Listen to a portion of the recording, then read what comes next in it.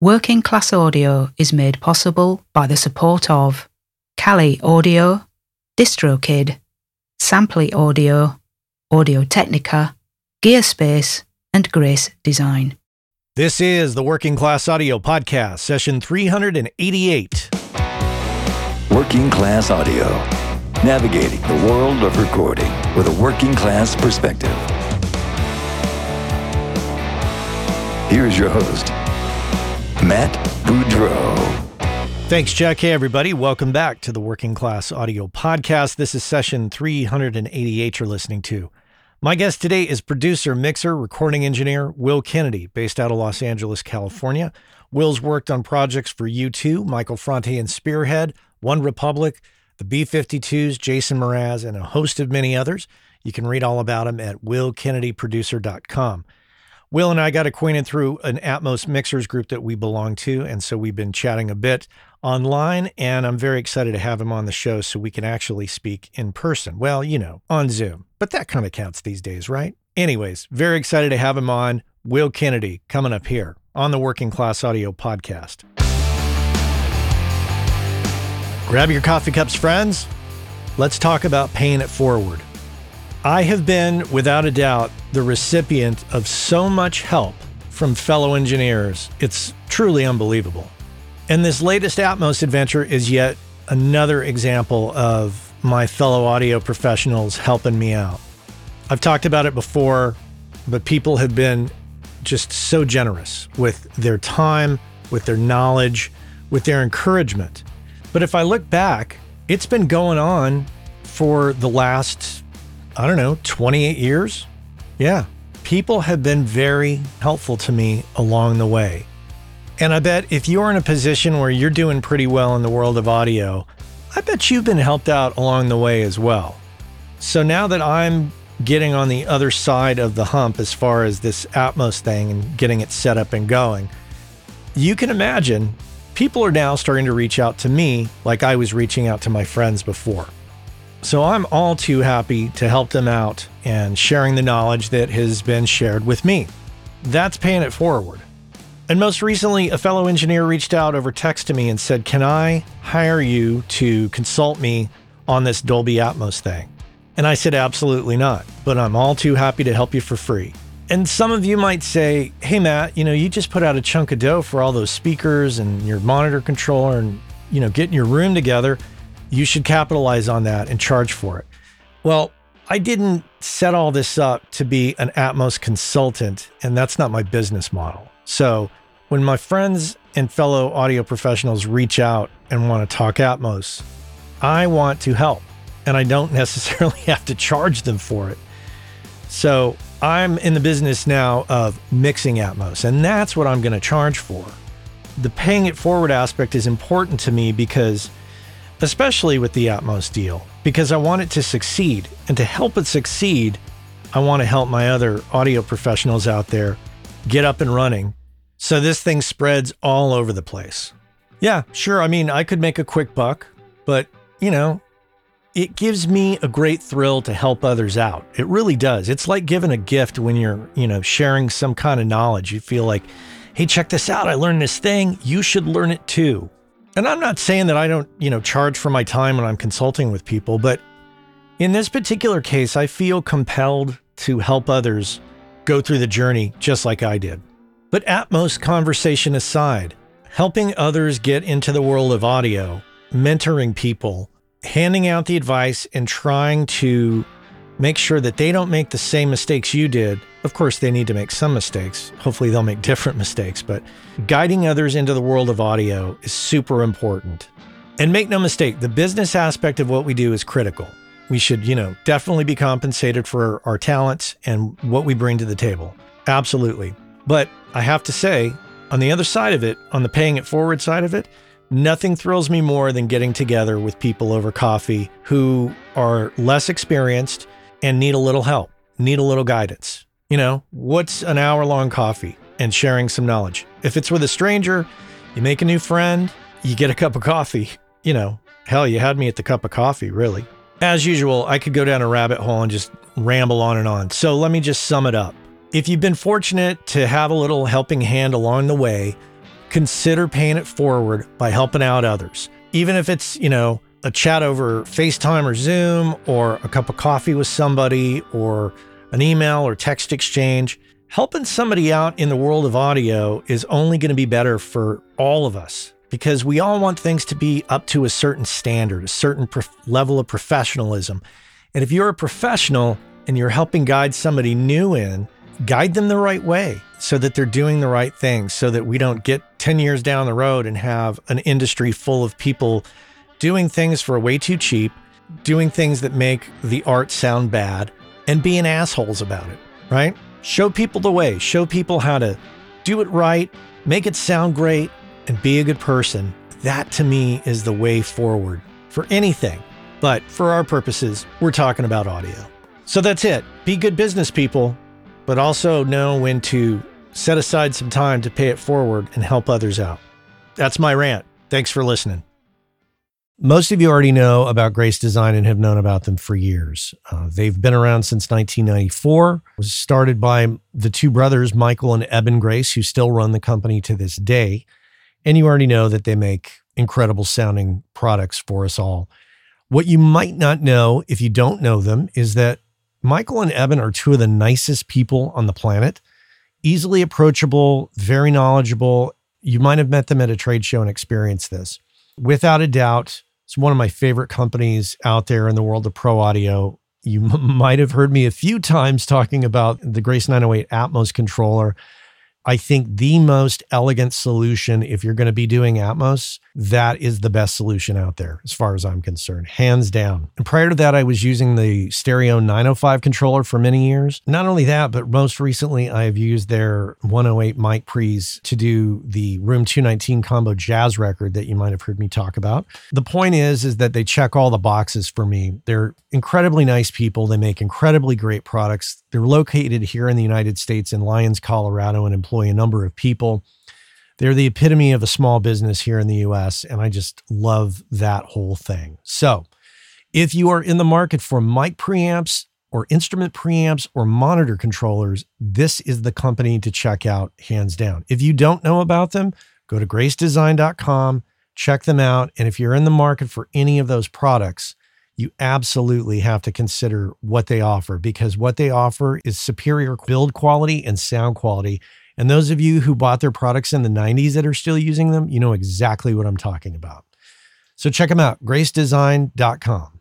I know the business of audio is a frustrating one sometimes. The audio part's pretty fun, but it's the business of it and the career part of it that's a little challenging to many of us. I can completely empathize with that. And if you thought to yourself, God, I wish I could talk to somebody about this, you can do that. You can talk with me about it. As a matter of fact, you can book me for a coaching and consulting call over Zoom very simply. Just head on over to workingclassaudio.com. If you click on the menu button at the top of the menu, there is a link that says Coaching and Consulting with Matt. Super simple. Click on the link, book me in for an hour on a Zoom call, and we will discuss your particular situation, and I will help you get refocused, re-inspired, and figure out what is the best path forward for you. If your situation requires a little more extensive conversation, we can absolutely book a series of calls and, like I say, get you focused and get you moving forward. I've been there, and when you don't have anybody to talk to about it, it's a little frustrating. So head on over to workingclassaudio.com, click on the menu button, and book yourself in for a Zoom call with me. And we could sit down and chat, coffees in hand, ready to tackle the business of audio together. Let's get to it. Will Kennedy, here on the Working Class Audio Podcast. Will, welcome to the podcast. Thank you for having me, Matt.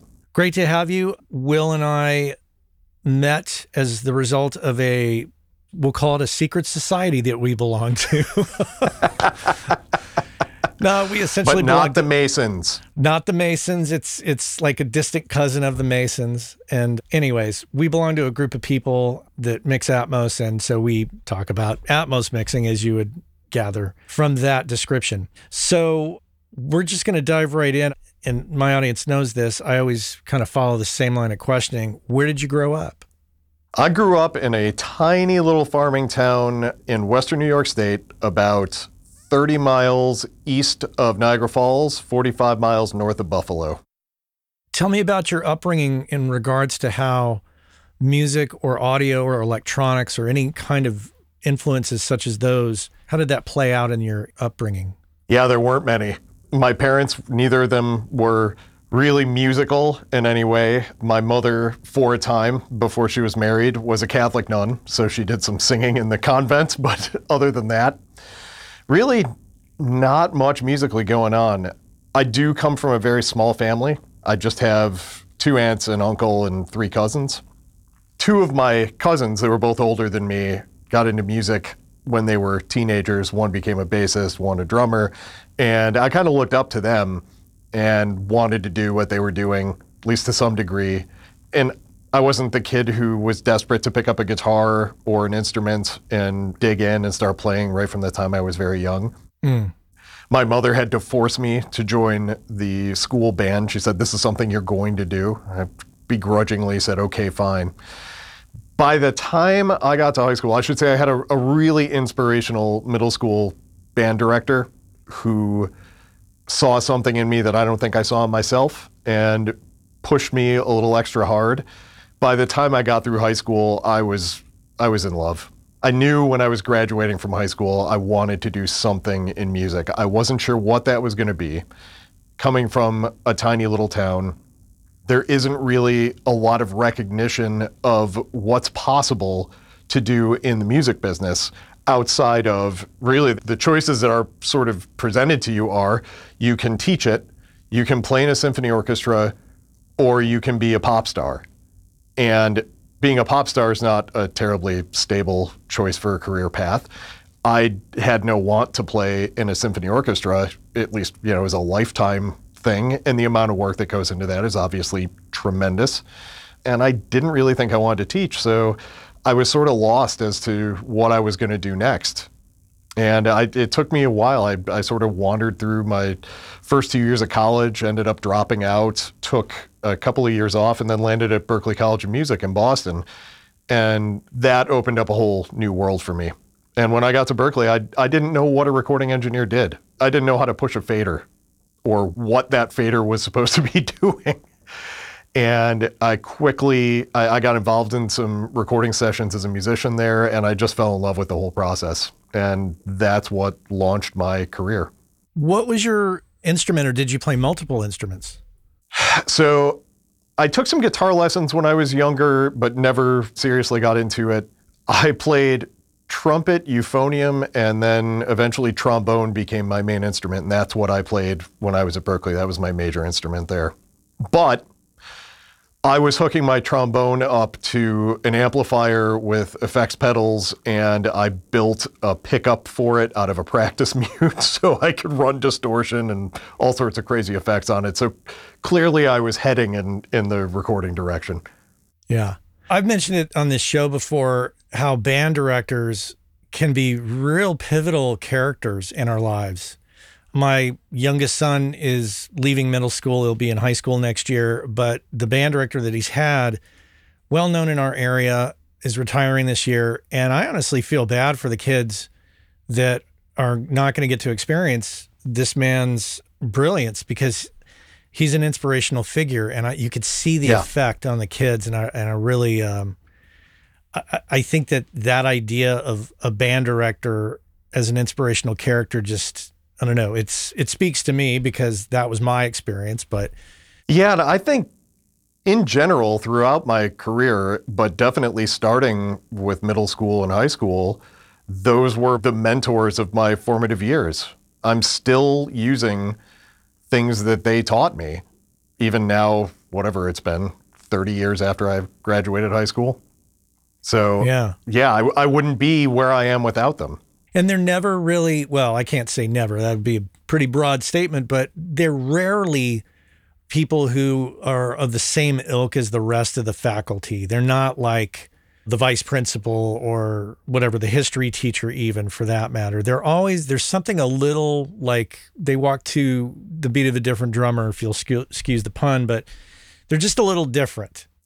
I would totally agree with that. That was my experience as well. And I think in a lot of ways, especially being from, when I say small town, my graduating high school class was 112 people. So it really was very tiny. So everybody knew everybody else. The peer pressure in that small town can also be really huge. The need to go along to get along. And that wasn't ever my personality. I wasn't trying to make trouble, but I always was kind of poking at things going, why do we have to do things this way? Why can't, I'm more comfortable doing this other thing. Why can't I just go do that? And I think that drew me to exactly the characters that the band directors in my school district were. Yeah. And I think it's at that, when you realize that you're doing things, as you said, go along to get along kind of thing. Sometimes you make decisions in that point in your life to satisfy others' expectations of yourself rather than your own expectations. Yeah. Well, talk to me about Berklee and what effect that had on you. What were the takeaways from that experience? It changed my life. That's in a nutshell. I walked into Berklee with this notion of wanting to be a part of making music.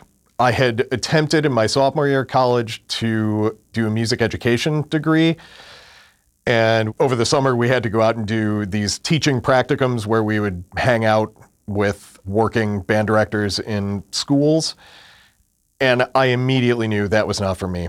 And my mother she's now retired, was a middle school teacher and a very good one. And so I grew up knowing what a responsibility teaching kids was. And I took that to heart. And I thought to myself, I don't want to be the person who is teaching but wishing they could be doing the thing they're teaching. The teaching is the primary goal. And if you can't focus on that, then you shouldn't be doing it. So once I knew that, I knew I had to find something else. I had no idea what that was going to be. And like I said, my first trombone teacher at Berklee was this wonderful man named Tom Pleshek. Tom was also into using effects on his trombone, so we bonded over that.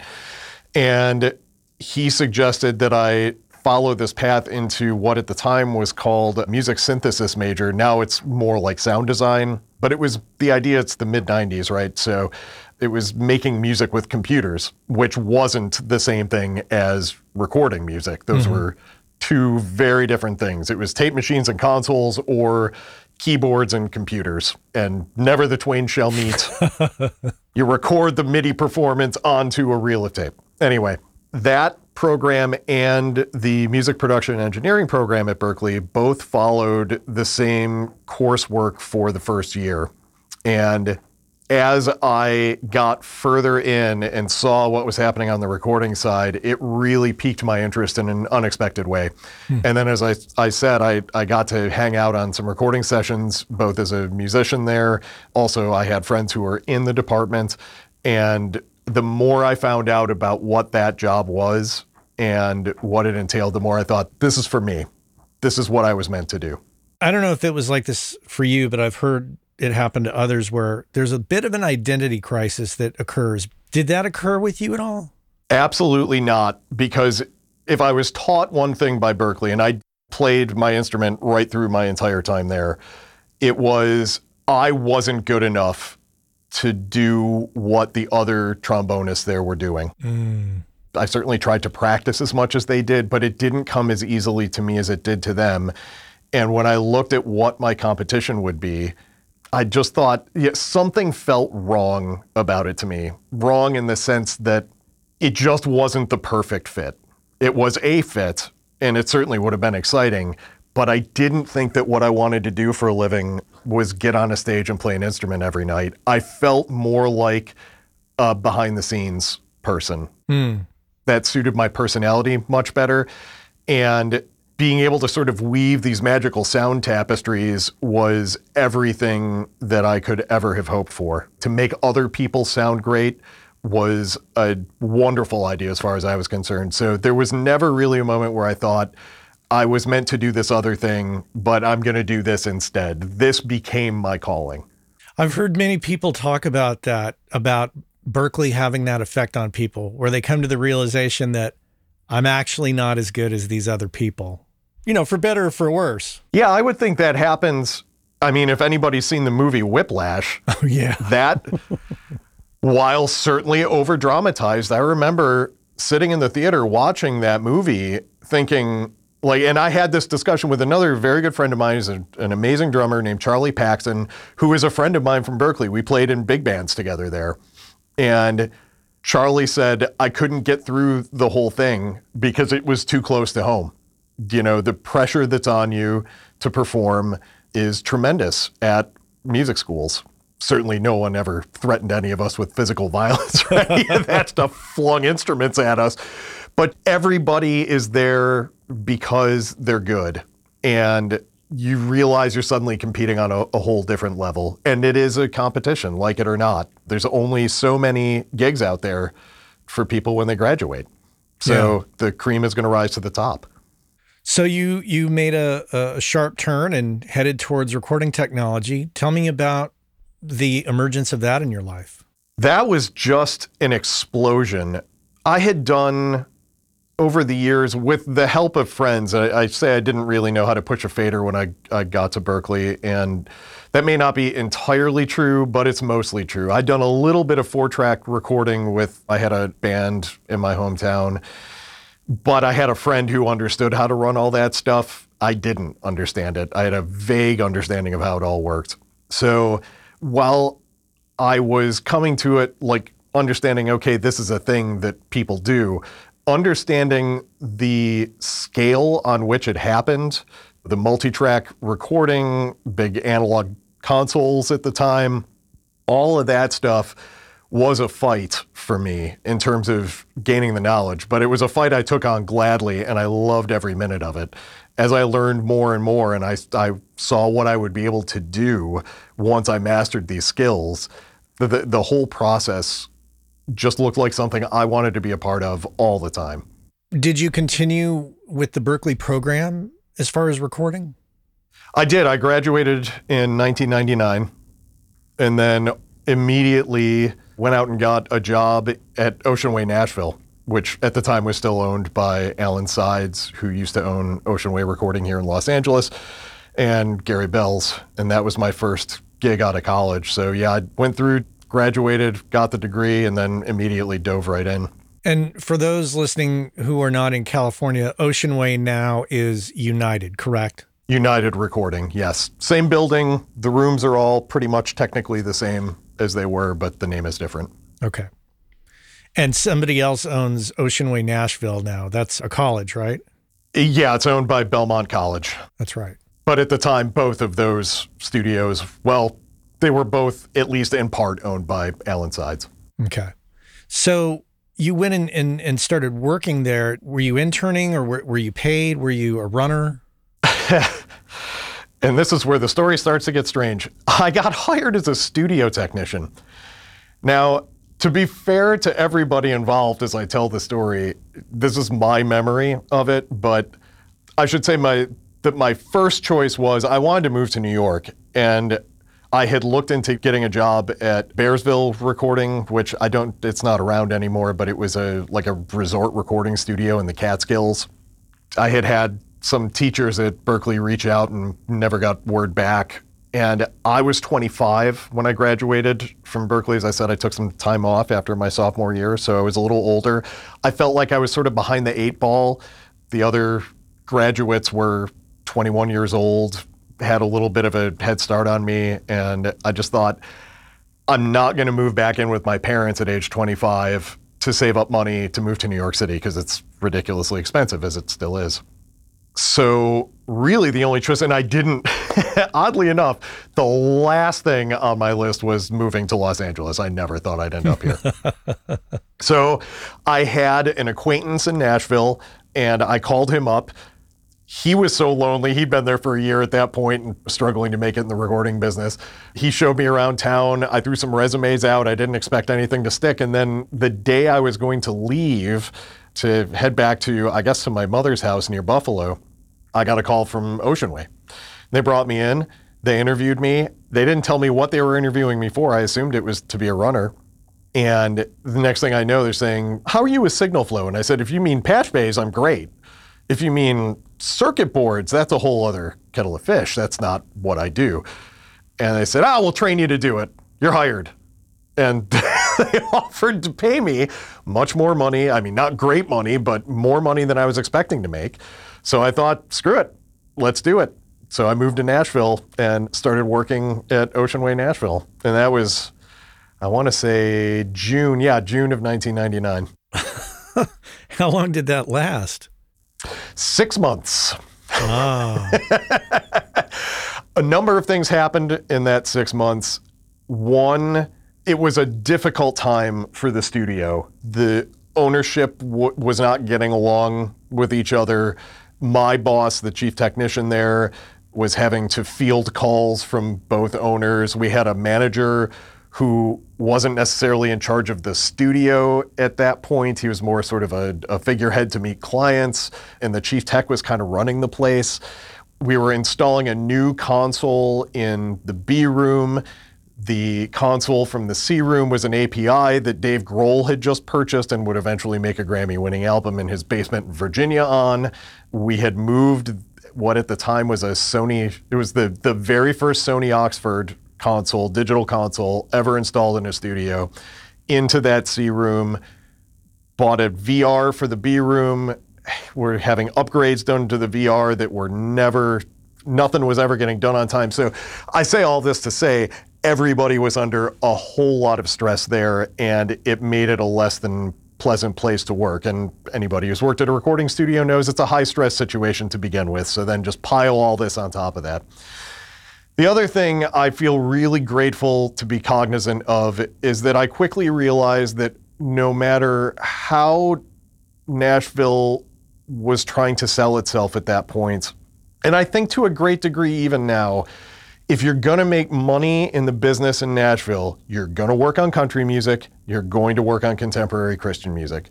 Those are the engines of the business in that town. Now, just like everywhere else, it certainly shifts one way or the other, but that's gonna be a good chunk. Like if you're just trying to make the rent, you're gonna be working on that stuff. And I didn't wanna work on it. It just was not my oeuvre. And then my father had a really serious heart attack. That was August, I believe, of that year. And I had one of those life is short, do what you want to do while you've got time to do it moments. And by October, I pulled up stakes and moved to New York City. Wow. Did your father survive the heart attack? Yes, he's still with us, 80 years old now. They told him at the time he might make it 10 more years, and he's made it 23. So pretty fantastic. Doctors can be like weathermen, you know? Yes. Yeah. Slight chance of rain. Might last 10 years, but yeah. Well, I'm glad to hear that he's still with us. That's awesome. I'm sure that was a stressful moment. You're in a town that you're like, what am I doing here? Dad's having a heart attack. Yeah, let's move to New York. What was that experience like to try to make it in New York? New York is a hard place to live without money. I bounced around there, same kind of thing. I got to New York. I started passing resumes out. I had a couple of interviews and eventually landed at Right Track Recording, what was Right Track Recording, which I couldn't have been in a better place. It was one of the few studios in town that was still working on a variety of different kinds of music. We would have jingle sessions there. We had rock and roll sessions there. We had Broadway cast recordings there. We had pop sessions there. Phil Ramone was a regular client. Frank Filippetti was a part owner of the studio, so he was obviously there all the time. At the time, the late 90s, pretty much every studio in New York, to pay the bills, what you were going to work on there was hip hop. That's what was making money for everybody. So most studios in town were all hip hop all the time. We were lucky that we were some hip hop some of the time. So I had that experience, but I also had the experience of, all right, Pat Metheny's recording a record with Frank, or we've got a jingle session in the A room with some strange hybrid rock and roll and jazz band. That was fantastic. But again, I got hired, and I cannot explain why, as a studio technician. Although at that point, it was probably because my resume said that I had been a studio technician. I was going to say, it's on your resume by that point. Now, I had told them in Nashville, I was very clear, listen, I don't know how to do this. I had the same conversation with them I said, I want to be an assistant. I want to be a recording engineer. I do not want to be a studio technician. And the place was being managed by Barry Bon Jovi at the time, who's brother of Tony. They worked together at Power Station, cousin to John. And Barry said, yeah, we'll put you on the assisting track. And that sounded good to me, but I knew I wasn't doing my best work as a tech. I was barely hanging on. You know, if anything really serious needed to be done in terms of getting into the guts of audio equipment, I was not going to be that guy. If you told me what to do, like, hey, we're going to swap all the capacitors on this circuit board, yeah, I can do that for you. But I did not understand it well enough to be in that position. So it was tough. And then I was making minimum wage, working, I think the most number of hours I ever put in a week was 128. I often slept at the studio. You know, and everybody's got these stories from that time. It's not like I'm something special in saying any of this, but it was tough. It was tough. I would have to decide. The studio was right on 48th Street and 7th Avenue, just in Times Square. So I might have $7 in my pocket, and that was not enough money to buy a Big Mac meal at the McDonald's in Times Square. I could walk 10 blocks downtown and it would be just cheap enough to get, or I was living in Jersey City, I could get on the PATH train and it would be $4 cheaper. So I would wait with my stomach growling all the way out to Jersey and hope that I would get there before the McDonald's closed.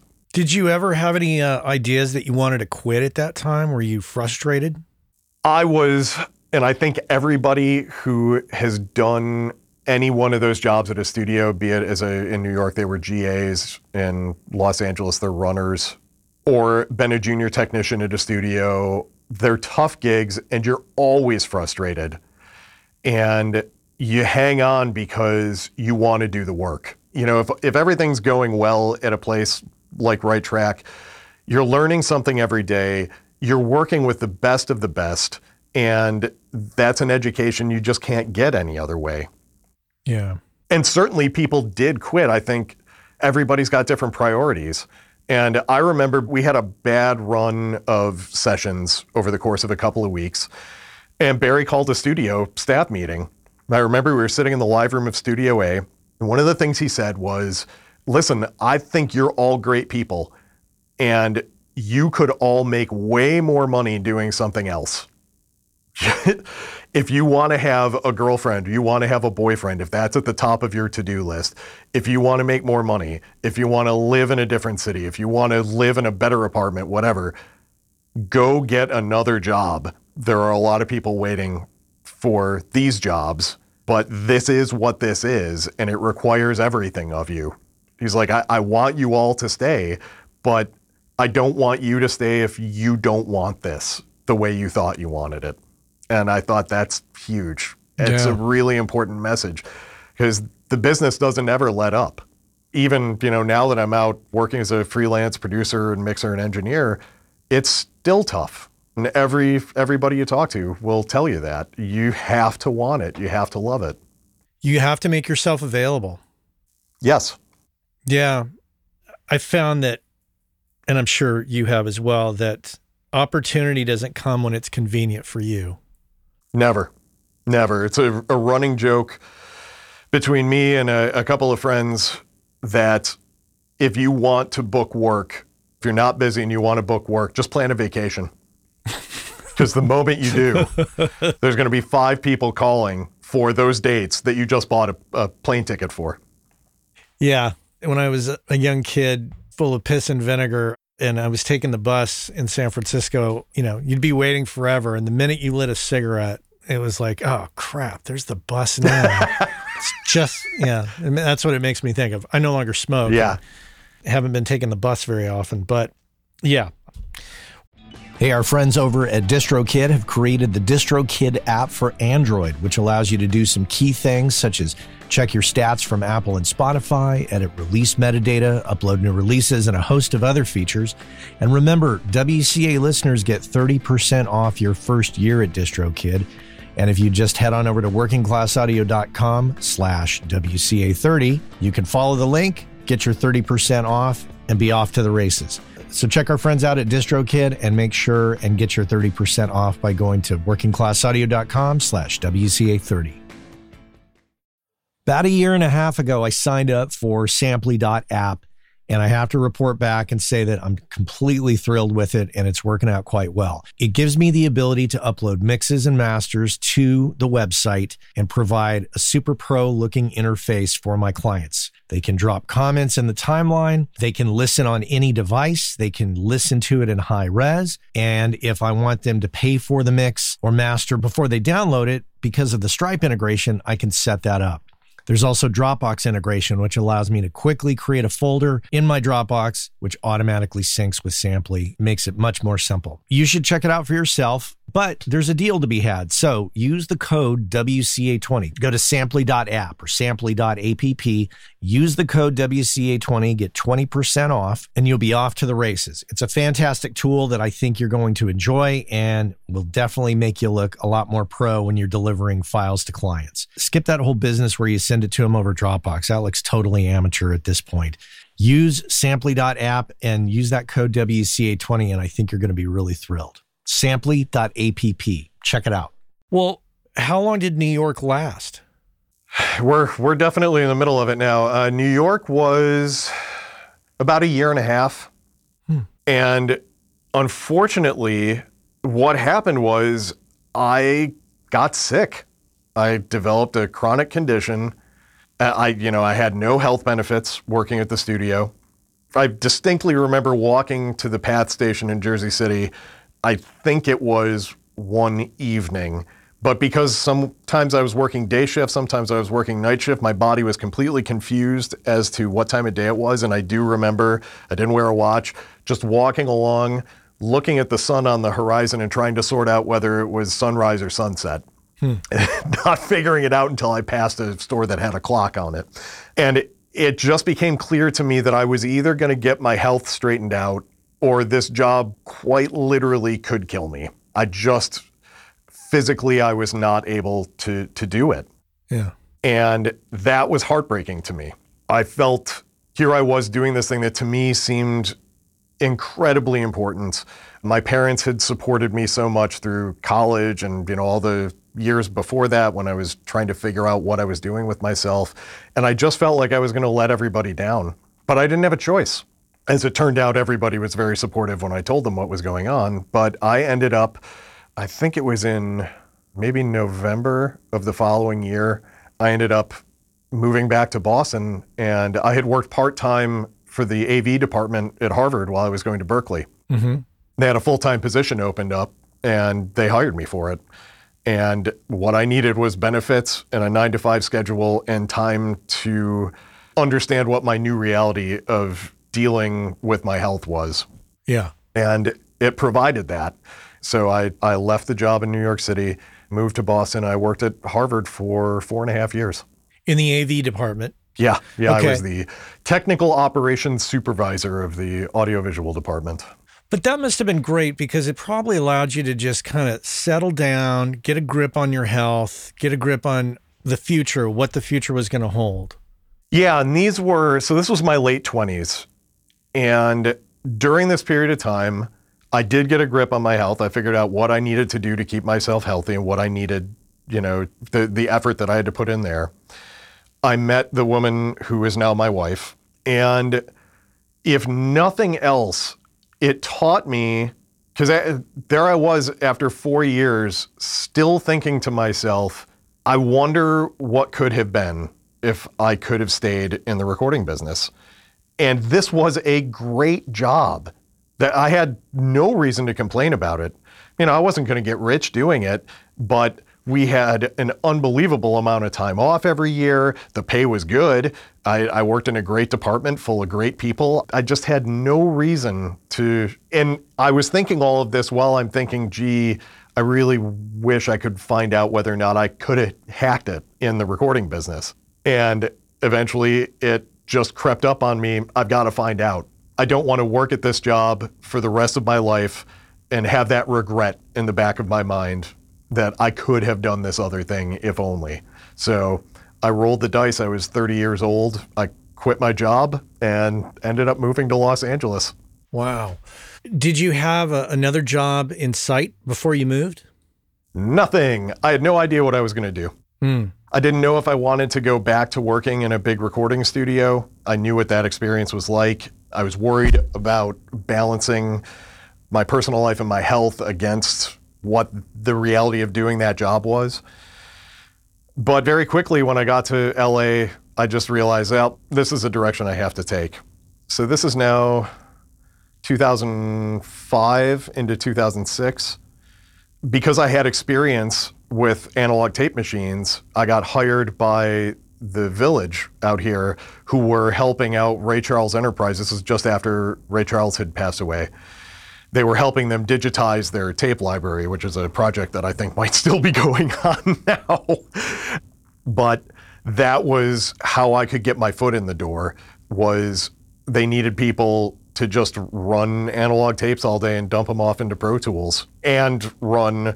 It was like a history of recording to go through that tape library, because the tape started with 1/4-inch mono, and then stereo, and then 3-track, and then 4-track, and then 8-track. So there was not a format of tape that wasn't in that vault, and you had to figure it all out. It was fantastic. Plus, you're listening to amazing Ray Charles recordings every day. How can you complain about that? Yeah, and the pressures are a little different. Yes. A little easier to kind of coast in on a gig like that. That was definitely a 9-to-5 type of gig, because Ray Charles Enterprises was 9 to 5. We couldn't stay there all night long, even if we wanted to. So it was me and one other person from the Village were over there doing the tape transfers. So it was relatively low stress. And yeah, it was a cool experience, but eventually that wound down, at least for me, and I ended up then becoming a 30-year-old runner at the Village. How did that feel? Strange, if I'm being honest. I'm trying to think back to it. I remember really trying to commit myself to it and say, listen, I may be 30 years old. I may have come to this after running a department of 35 people at Harvard, but it doesn't matter, because if this is what I want to do, this is a step I have to take. So I tried really hard not to ever look down on the job. I tried to look at it as a step towards what I wanted to do. I don't know if I was successful. I do know that the job only ended up lasting another few months after that, and they let me go. And rightly so, I will say. I won't say what happened. I'll just say I slipped up, and it may very well have been because deep down I was thinking to myself, I can do more than this. I'm better than this, which you just can't do. So I've talked to a few people about coming into the industry or coming back into the industry at an advanced age, we'll say. And with that comes the experience that you had at Harvard, the experience you had at Right Track. So in your mind, did you think, I could crush this job? Because No, not at all, huh? No, I had an amazing teacher at Berklee named Carl Beatty, who was also an amazing engineer before he was teaching at Berklee. He had worked in New York. He recorded the horns on Love Shack. He did a bunch of mixing for Bronski Beat. And I mean, you can look the guy up. He'd done some amazing stuff, but he was also very philosophical about the music business in general. And one thing that he had said to a class I was in was, the moment you think this business owes you anything is the moment you're done. And that just kept going through my head over and over and over again. That if I was ever expecting the music business to need me more than I needed it, chances were I was not in a good headspace to do whatever it is I was trying to do. Yeah, it's always a work in progress that you always have to work for if you want it. Yes. And you can make the best of it or get a chip on your shoulder and think that it owes you something. And then, as you say, be done. Yeah. And I think that, along with Barry Bon Jovi's, there are a whole lot easier ways to make money than doing this for a living. Like, I don't know stupid people in the recording business. They don't make it. You just have to have a certain level of drive and intelligence in order to do this job effectively. And everybody who does this is smart enough to do something else that pays more money. and is easier and, has shorter hours and all that stuff. So at the end of the day, the only reason to stay with it is because you love it. And that 4 years I spent away at Harvard, I think it's easy if you start your adult life in the recording business and it's all you ever know, it's easy to tell yourself, I really should have done something besides this. It would be so much easier. I would feel so much better about myself, but here I am stuck doing this. I knew for a fact that I had everything I could have asked for, and still I wasn't satisfied. And ever since then, my guiding light has been, if I ever wake up and think to myself for a number of days in a row, man, I really wish I'd never left Harvard, then I know I made the wrong choice. But it's never happened. The Harvard thing did one thing for you. It reaffirmed the passion you had for it. Yeah. I realized if at age 30, I can go to my then girlfriend, now wife, say, I think I want to move to Los Angeles to give this recording thing one more shot. I'm going to give up this steady job at this fantastic place to work that most people would be thrilled to have. Clearly, there's something else. I'm not wired the way other people are wired when it comes to what my priorities are. And this was my priority. So I knew I had to chase it. So you did the Ray Charles thing, then you did the Runner thing. Yes. What came next? What came next was unemployment. For about 6 months, I was just trying to scrape together a living. My wife and I sat down and talked about it. She said, you should just go out, start seeing bands and talking to them about recording them, and we'll worry about the money later. You just got to build yourself up. And I was scared to do that, but I thought, what other option do I have? So I was in the midst of doing that. I had a friend who had started a very small record label in Venice Beach who would hire me on occasion to do either some tech work or some engineering work. So I was piecing that together. And then eventually I got a call to do some tech work at a studio in Northridge. They were installing a recording console. It was a shady situation where I eventually had to hold cabling hostage from the studio owner in order to get paid. And I thought to myself, wow, that was a total waste of my time. But there was another technician working on that gig as well. I got my money, forgot about it. And then maybe 3 or 4 months later, the other technician called me up and said, hey, I have a friend who is putting together a new studio. It needs to have some wiring work done. I don't have time for it. Would you be interested? I wasn't interested in doing the wiring work, but I was interested in making money because I was flat broke. So I said, I'll tell you what, I don't really want to do it, but let me meet with him, because I knew it was going to be a good month or month and a half of work. Said, if he's cool and, I feel comfortable taking the job on, then I'll talk to him about doing it. Well, his friend was a fantastic human being first, engineer and producer and mixer second, named David Bianco. And I met David, and he was the sweetest human being. And then I didn't know his resume. I went home, I looked him up, saw that he had either produced or mixed about 6 of my favorite records. Immediately called him and said, David, not only will I do this, I will do it for half price if you promise that while I'm soldering cables at 10 o'clock at night, you tell me stories about making these records. And he said, sure, I'll do that. And he was true to his word. He would sit next to me and I'd be like, I was like working on that Posies record. And he'd start telling me stories. He was always very self-deprecating, didn't want to. He was like, man, people have heard these stories a million times. It's just, I'm like, man, I haven't heard them once. So it's all new to me. And that was really, David was my foot in the door in Los Angeles. After we got the studio up and running, and the studio, David, as I'm sure you know, unfortunately passed away in 2018, but the studio that we put together still exists. It's in North Hollywood. It's called Dave's Room, and a couple of our friends run it. But back then, because I had helped David wire the room, he said, hey, why don't you be my assistant for the first couple of sessions here? Ooh. And of course I said yes to that. And then I did that with David for a couple of months. And then my wife and I were getting married back on the East Coast, so I had to leave to get married.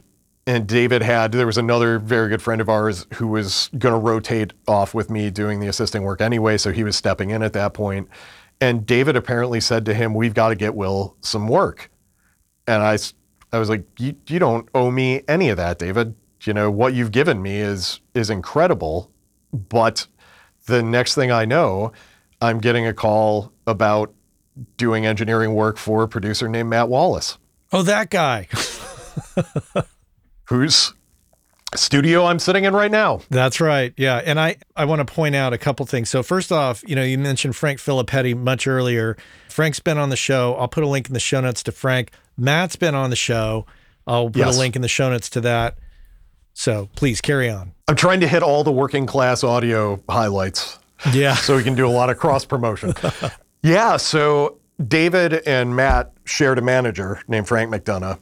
That was the hookup there. Matt at the time was a few years removed from having done the Maroon 5 record and was just making album after album after album. And in true Matt Wallace fashion, as I would learn, just looking for a way to keep the work rolling as fast as he could. So at a time when this wasn't the normal thing to do, he had at least 2 engineers working in this studio at a time. There'd be, one of us kind of out in this main room doing guitars or lead vocals or something. And then there's another space in the back where we were doing editing or backing vocal overdubs or whatever, and then pulling everything together at the end of the day. And he hired me to be the backroom guy. So that's what I did. I came in, I very happily sat in the tiny back room and did all the editing work and the grunt work and had a great time doing it. Wow. What a great spot to land in with a great person. I could not have, between David and Matt, who really are my Los Angeles mentors, I don't know how I could have landed amongst better people than I did. Just to quickly tell a story about how I knew I was in the right place pretty early on with Matt. We were working with a client who, and at the time, Matt was working pretty much 10 a.m. to 10 p.m. were the studio hours. He had a young family he was taking care of. So he didn't want to be starting late. He didn't want to be working until 5 in the morning. And we had a client that kept pushing the envelope on starting later and later and later. And finally, the day came when, and he was very demanding to work with. He was one of those clients who was just difficult. No matter what you did, it was never quite good enough. So it was about 2 in the morning on this particular day, and he wanted to start another song at 2 a.m. Now, I'd been there since 10 a.m., and I know what the rules of the game are, but I went to Matt and I said, listen, you know how this guy is. He wants to start a new song. It's 2 a.m. I will do whatever you ask me to do, but because he's as edgy as he is, and because I'm not entirely on top of my game right now, this might not be the best recipe for success. And expecting Matt to go, well, this is the job. This is what you do. Far from that, he said, what time did you get here? I said, I got here at 10 in the morning. What is now yesterday? He's like, oh, go home. I need you fresh in the morning. He's like, listen, man, we're going to finish this record and then do another record and a record after that. He's going to leave here and not work on another record for 2 years. I need you to be a whole person for this whole process. So yeah, get out of here. I got you covered. I had never experienced that in any of my previous jobs in the recording business. I was like, this guy is taking a different approach to this, and I like it. Taking a human approach. Yes. Yeah. Which is how he produces as well. Yeah. For the audience, if you listen to that interview I did with Matt, I don't know if we talked about it then, but I was in a band that was on Warner Brothers, and we interviewed Matt. I distinctly remember going to dinner with him in San Francisco. We interviewed him to potentially do a record at what was at the time the Site up in Northern California, north of San Francisco. And, not to say that I have any regrets about the people that we worked with, but I still to this day think, I wonder if things would have been different had we made that record with Matt. And I bet they would have. I bet it would have been a great experience. So, yeah, I mean, I started the story about Matt. That was the beginning of 2007, maybe April, May of 2007. And here I am 15 years later, partnered up with him in this Atmos studio. It really, for whatever reason, our partnership clicked. And that was a really fantastic thing for me. And I'd like to think Matt feels that way as well. Yeah. And that speaks volumes about the relationship. It's been that long. I mean, we all know bands, studio partnerships, marriages, whatever. It takes effort for a partnership in whatever form it takes. So that says a lot. Yes. Yeah, that was really David put me on the launching pad and then Matt lit the fuse. And that was, the two of those guys are responsible for me having a career. Wow. That's fantastic. All it takes is meeting the right person, right? Or the right two people in your case. Yeah. And to tell the story of how that happened, I used to go back and occasionally talk to classes at Berkeley, and one of the questions would always be, how did you get started? And I said, I'm going to tell you this story, and it's going to sound like I'm making it up. I can't believe how it happened, but it just goes to show you, it pays to be nice to people. It pays to do your best and to treat people with respect all the time. Because if I had just been a jerk on that job in Northridge and said, this sucks, these people suck, I don't want to be here, then I wouldn't have gotten that phone call that hooked me up with David Bianco 4 months later. It's a big juggling act, isn't it? I mean, or a balancing act, I should say, because on the one hand, you determine how you're going to react to a situation, and your reaction could shape the future in a multitude of ways. Yes. So your decision-making of how you handled yourself clearly paid dividends in the end. Yeah. And everybody's got a different style. I made that choice at that time, but it's the butterfly effect. You just don't know. You don't know who knows who and what they might recommend you for, or who you might need. And that's another thing about this business, that this isn't a linear career path. It's not like I got a job at Apple and then I got a promotion and then I got a raise, and 2 years down the line, I moved to this department, and it doesn't work that way. And even if you switch companies, well, I have this experience and now I'm worth this much money. It's very much a function of who you know, what you do, and how the business values your skill at a given time. And when you're at the top of that particular roller coaster, it's a high unlike anything else. But you have to understand, there are very few people who stay there for very long. And if you want to have a long career in this business, the people you saw on your way up are probably going to be the people you see when you're going down the other side of that hill into a more fallow period of work, whose support you need. Somebody that I hired on as an assistant and basically an intern years ago recently was getting me work. She's a successful songwriter now. It just pays to be good to people. And it's a really small business. Everybody knows everybody, or at least has heard of everybody. Yeah, absolutely.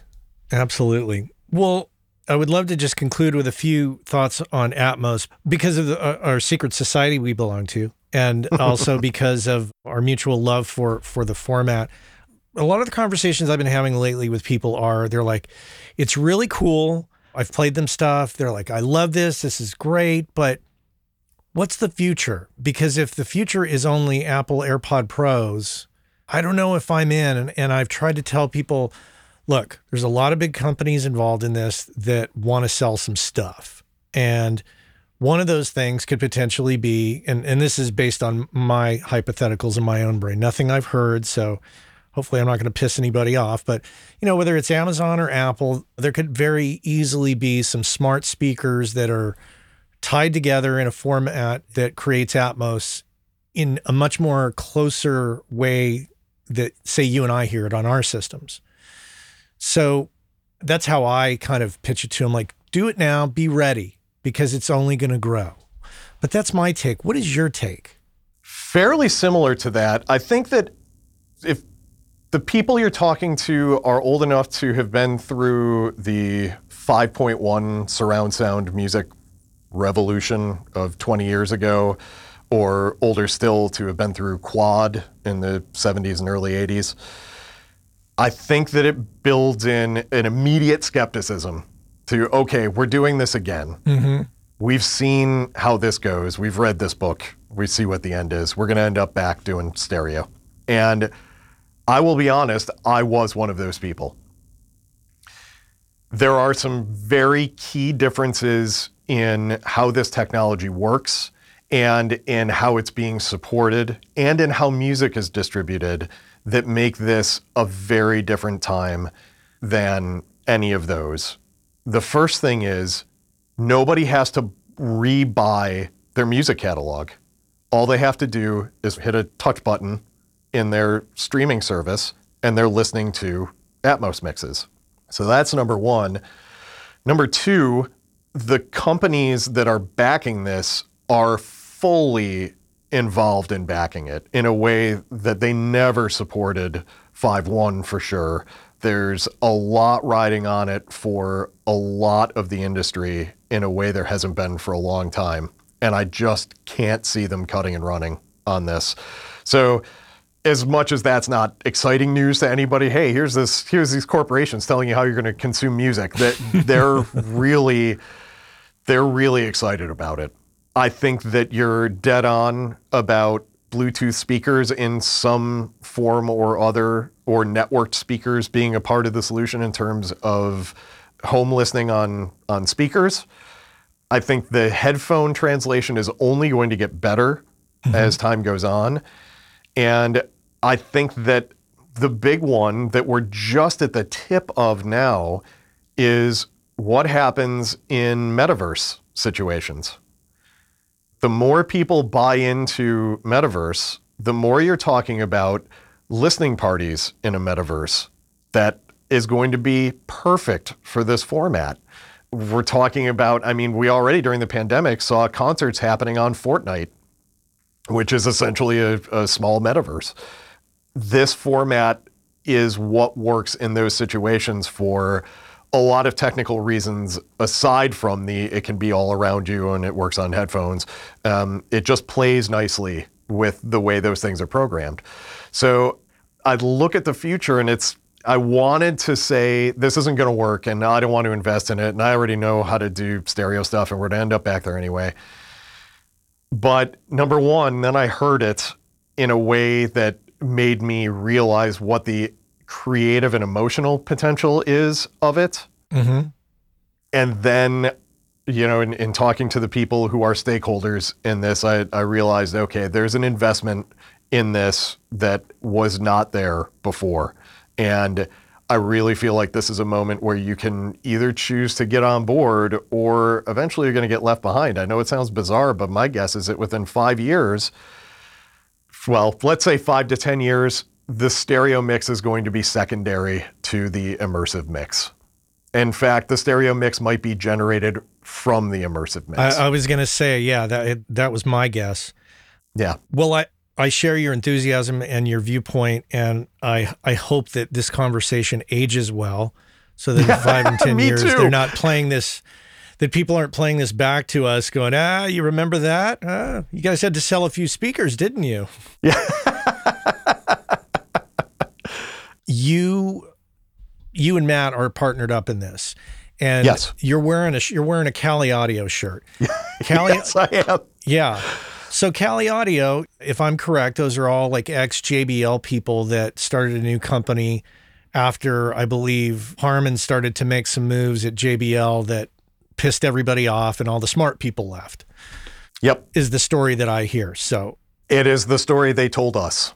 Okay, so Kali Audio is making some, what I perceive as some great speakers at a great price point that allows one to get into Atmos at a slightly less expensive rate than, say, some others. I chose to go with PMC because, that's what I wanted to do.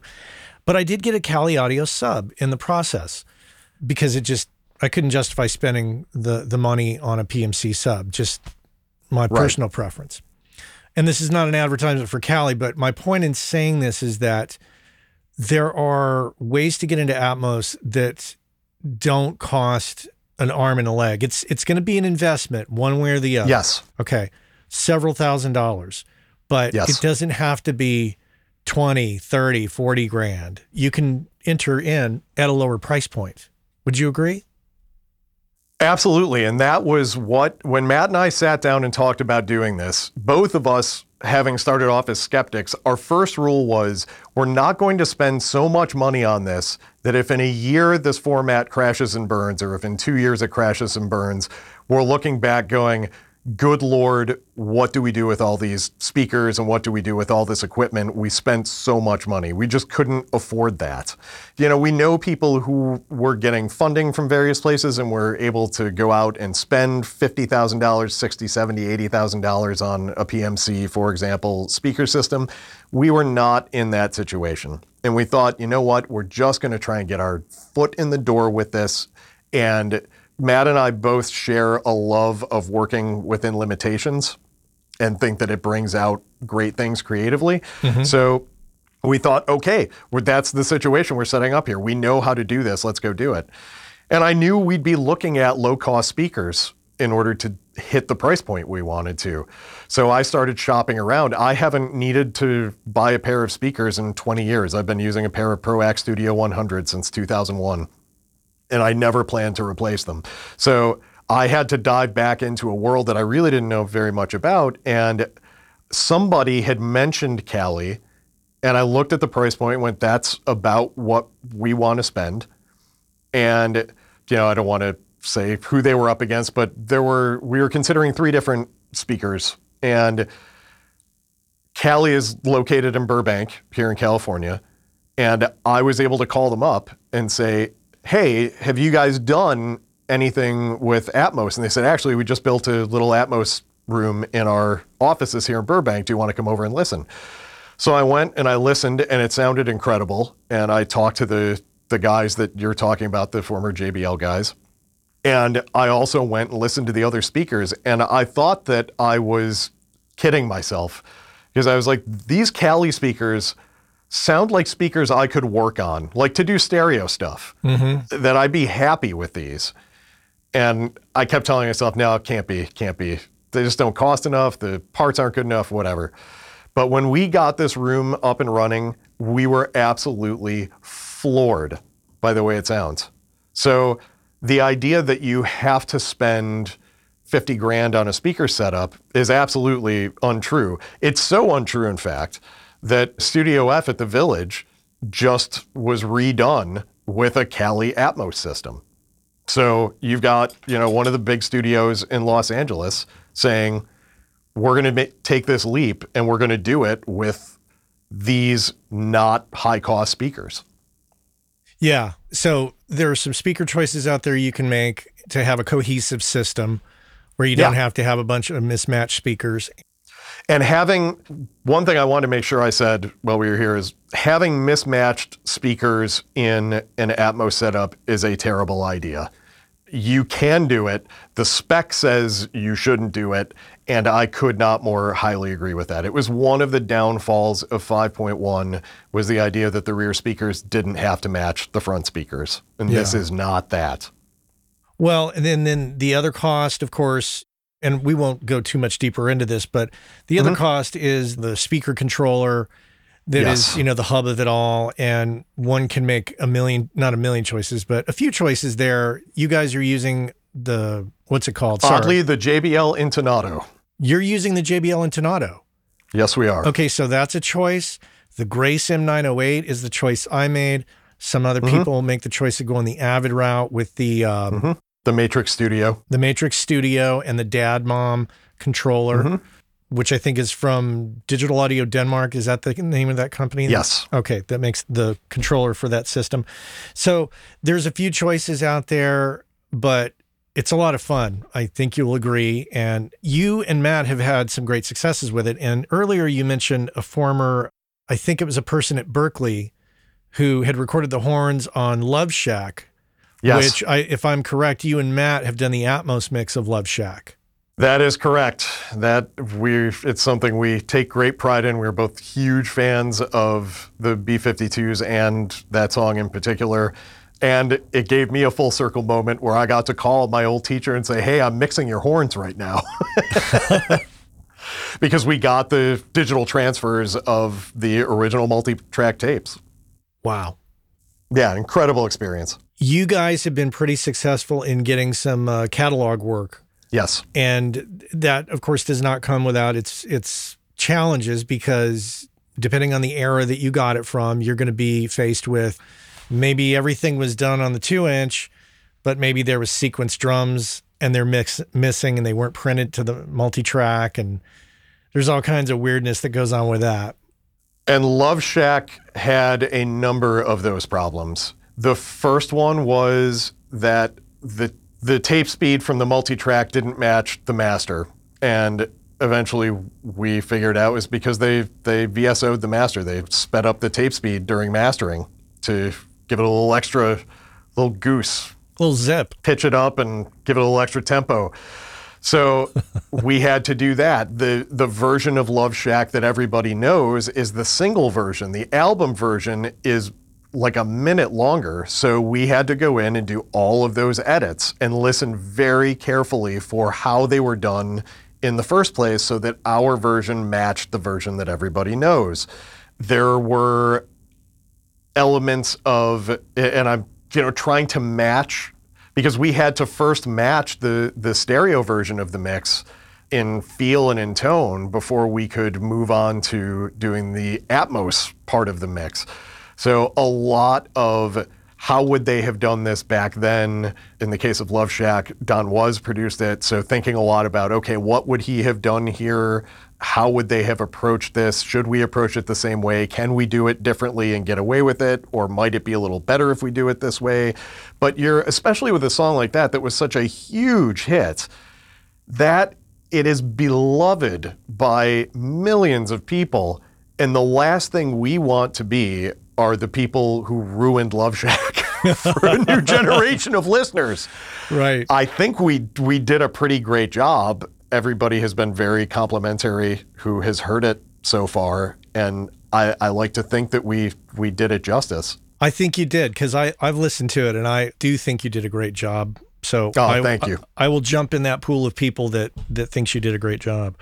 So definitely not without its challenges if you're doing catalog work. And of course, yes, if you're trying to price yourself accordingly, those are some considerations, because while the Atmos mix itself may go rather quick, it's all the research leading up to finding all the parts, making sure we got all the edits right, all of these things that we've mentioned. And then there's probably a million other things that could go wrong as well. Would it be accurate to say that you think the newer the song is, the easier it is? Because if it was done within the last 15 to 20 years, odds are it was possibly done in Pro Tools and the files are just there as they were. Well, we're running into issues there as well. The easiest mixes we've had so far have been brand new frontline releases that were recorded within the last year. And even there, we're running into, it was a bizarre thing that I had a conversation with a mastering engineer friend who shed some light on it for me, where we knew an entire project had been done in DAWs, if not all in Pro Tools, yet we still had stereo masters that didn't match the length of the multi-tracks. And this mastering engineer friend said, because so many mastering engineers, they're still running stuff through analog equipment, they often have a separate playback rig from a print rig. And they're not clocking the two together. So over the course of a 3.5 minute song, you might get like a half a second adrift from what the multi-tracks were. The problem is that we have to deliver our Atmos mix to be within one frame length at the beginning and at the end of that stereo master. So we're having to make changes to the multi-tracks to match these stereo masters that were done with unclocked rigs. Now, nobody knew this was going to be a problem, so it's not like you can blame anybody for it, but it's now becoming an issue. We've had stems delivered that weren't split out in a way that worked well for us as Atmos mixers. They might have been created with a live show in mind, and they were fantastic for that, but they didn't leave us with enough choices to do the job we needed to do. So we've had to have, another set of stems printed for us. And we've been really lucky to work with some folks who've been willing to make that extra effort so that the Atmos mixes sound great. Atmos in general and on every level requires more technical skill and knowledge than has necessarily been required of us as recording engineers for a long time. It's all been made very easy in a lot of ways. And I'm not complaining about that. I'm very happy to have benefited from the ease of use that we've gotten as digital technology has advanced. But this, in a lot of ways, puts us back in a position of having to be craftspeople and technicians. Wow. Incredible. Well, I tell you what, Will, I'm gonna wrap it up with you. I could talk to you all night, but I think we both have other things that we got to get to. Audience, for you, I want to direct your attention to willkennedyproducer.com. You can check out all things Will Kennedy. I'll put a link to that in the show notes so you don't have to remember that. We'll wrap up with this really quick. You spent 6 months living and working in Nairobi, Kenya on a singing contest show and an album, and wrote an article for Time Magazine about it? In 2012, I touched base with a fellow Berkeley alum who was also a political activist in Kenya named Eric Wainaina. We ended up working on a single together that became a hit over there. He asked me to then produce his next album. That finally got off the ground in 2015, and at the same time, he was being hired as the music director of this singing contest show called Maisha Superstar that took contestants from Kenya, Tanzania, and Uganda, brought them all to Nairobi, and then they competed against one another. And so he said they want to do what's never been done in East Africa on one of these shows is the American Idol model of the song is released on iTunes the moment the show comes out. So you can hear it on the TV show, go to iTunes and listen to it. And the reason it hadn't been done is because the infrastructure over there was nowhere near being able to support doing that level of work. I mean, that I knew some people that worked on American Idol, and I knew they had, I think it was 2 studios running 24 hours a day to be able to produce all those songs. Now, we had fewer contestants, but we had a much smaller staff. I essentially had to build a 16-track recording studio in Los Angeles, ship the equipment to Kenya, rebuild it over there, and then every week there were 6 contestants on the show. Every week we would produce, arrange, record, mix, master 6 songs to have them out to Apple by the time the show aired. And then we used the money that I got paid to come over to do that to piggyback producing Eric's record. So I spent 3 months working on the TV show and 3 months working on the album. Wow. I bet that was quite an experience. It was life-changing. Yeah, it was amazing. Fantastic. It's great to talk to you in person because, quite honestly, audience, Will and I have only been talking over iMessenger. Yes. For a little while now. So it's great to see you in person because at Absolutely. At the meeting the other day, I didn't get to see you because you were off camera, but I was. That's right. I was being AV guy again for a day. That's right. It was back to Harvard. Yes. All right, Will. Well, thank you so much. Thanks for being on the show. I appreciate your time. Thanks for having me, Matt. It's been a pleasure talking to you. Okay. Take care. Our friends over at Kali Audio have just introduced the brand new LP UNF system, which is meant to give you everything you need from a studio monitor in a package that you can basically set up anywhere. And the system is specifically designed for your desk. So no matter how else you're using your desk, reflections from the drivers to the desk to your ears are accounted for, giving you a perfectly clear picture of your mix that you can rely on to translate well. Whether you're putting them on stands behind your desk, on a desk away from walls, on a desk against a wall, on a desk on speaker stands away from the walls, there's a number of configurations, and they have settings on the back to accommodate all of that and more. And if price is a concern, never fear. They're priced at $299. That's right, pretty affordable. Head on over to KaliAudio.com and check out the new LP UNF.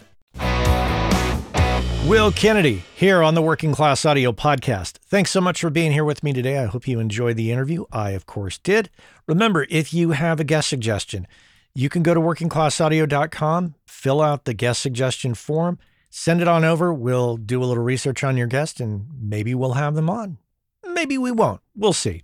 Anyways, fill out that form and we'll consider your suggestion. But that's all for me today. I want to thank my crew. That includes Anne-Marie Plo on the editing, Cliff Truesdale on the Working Class Audio theme song, and Chuck Smith, of course, there at the beginning of the show. I was going to say something clever, but I lost it. Anyways, connect with me on LinkedIn. And until next time, take care.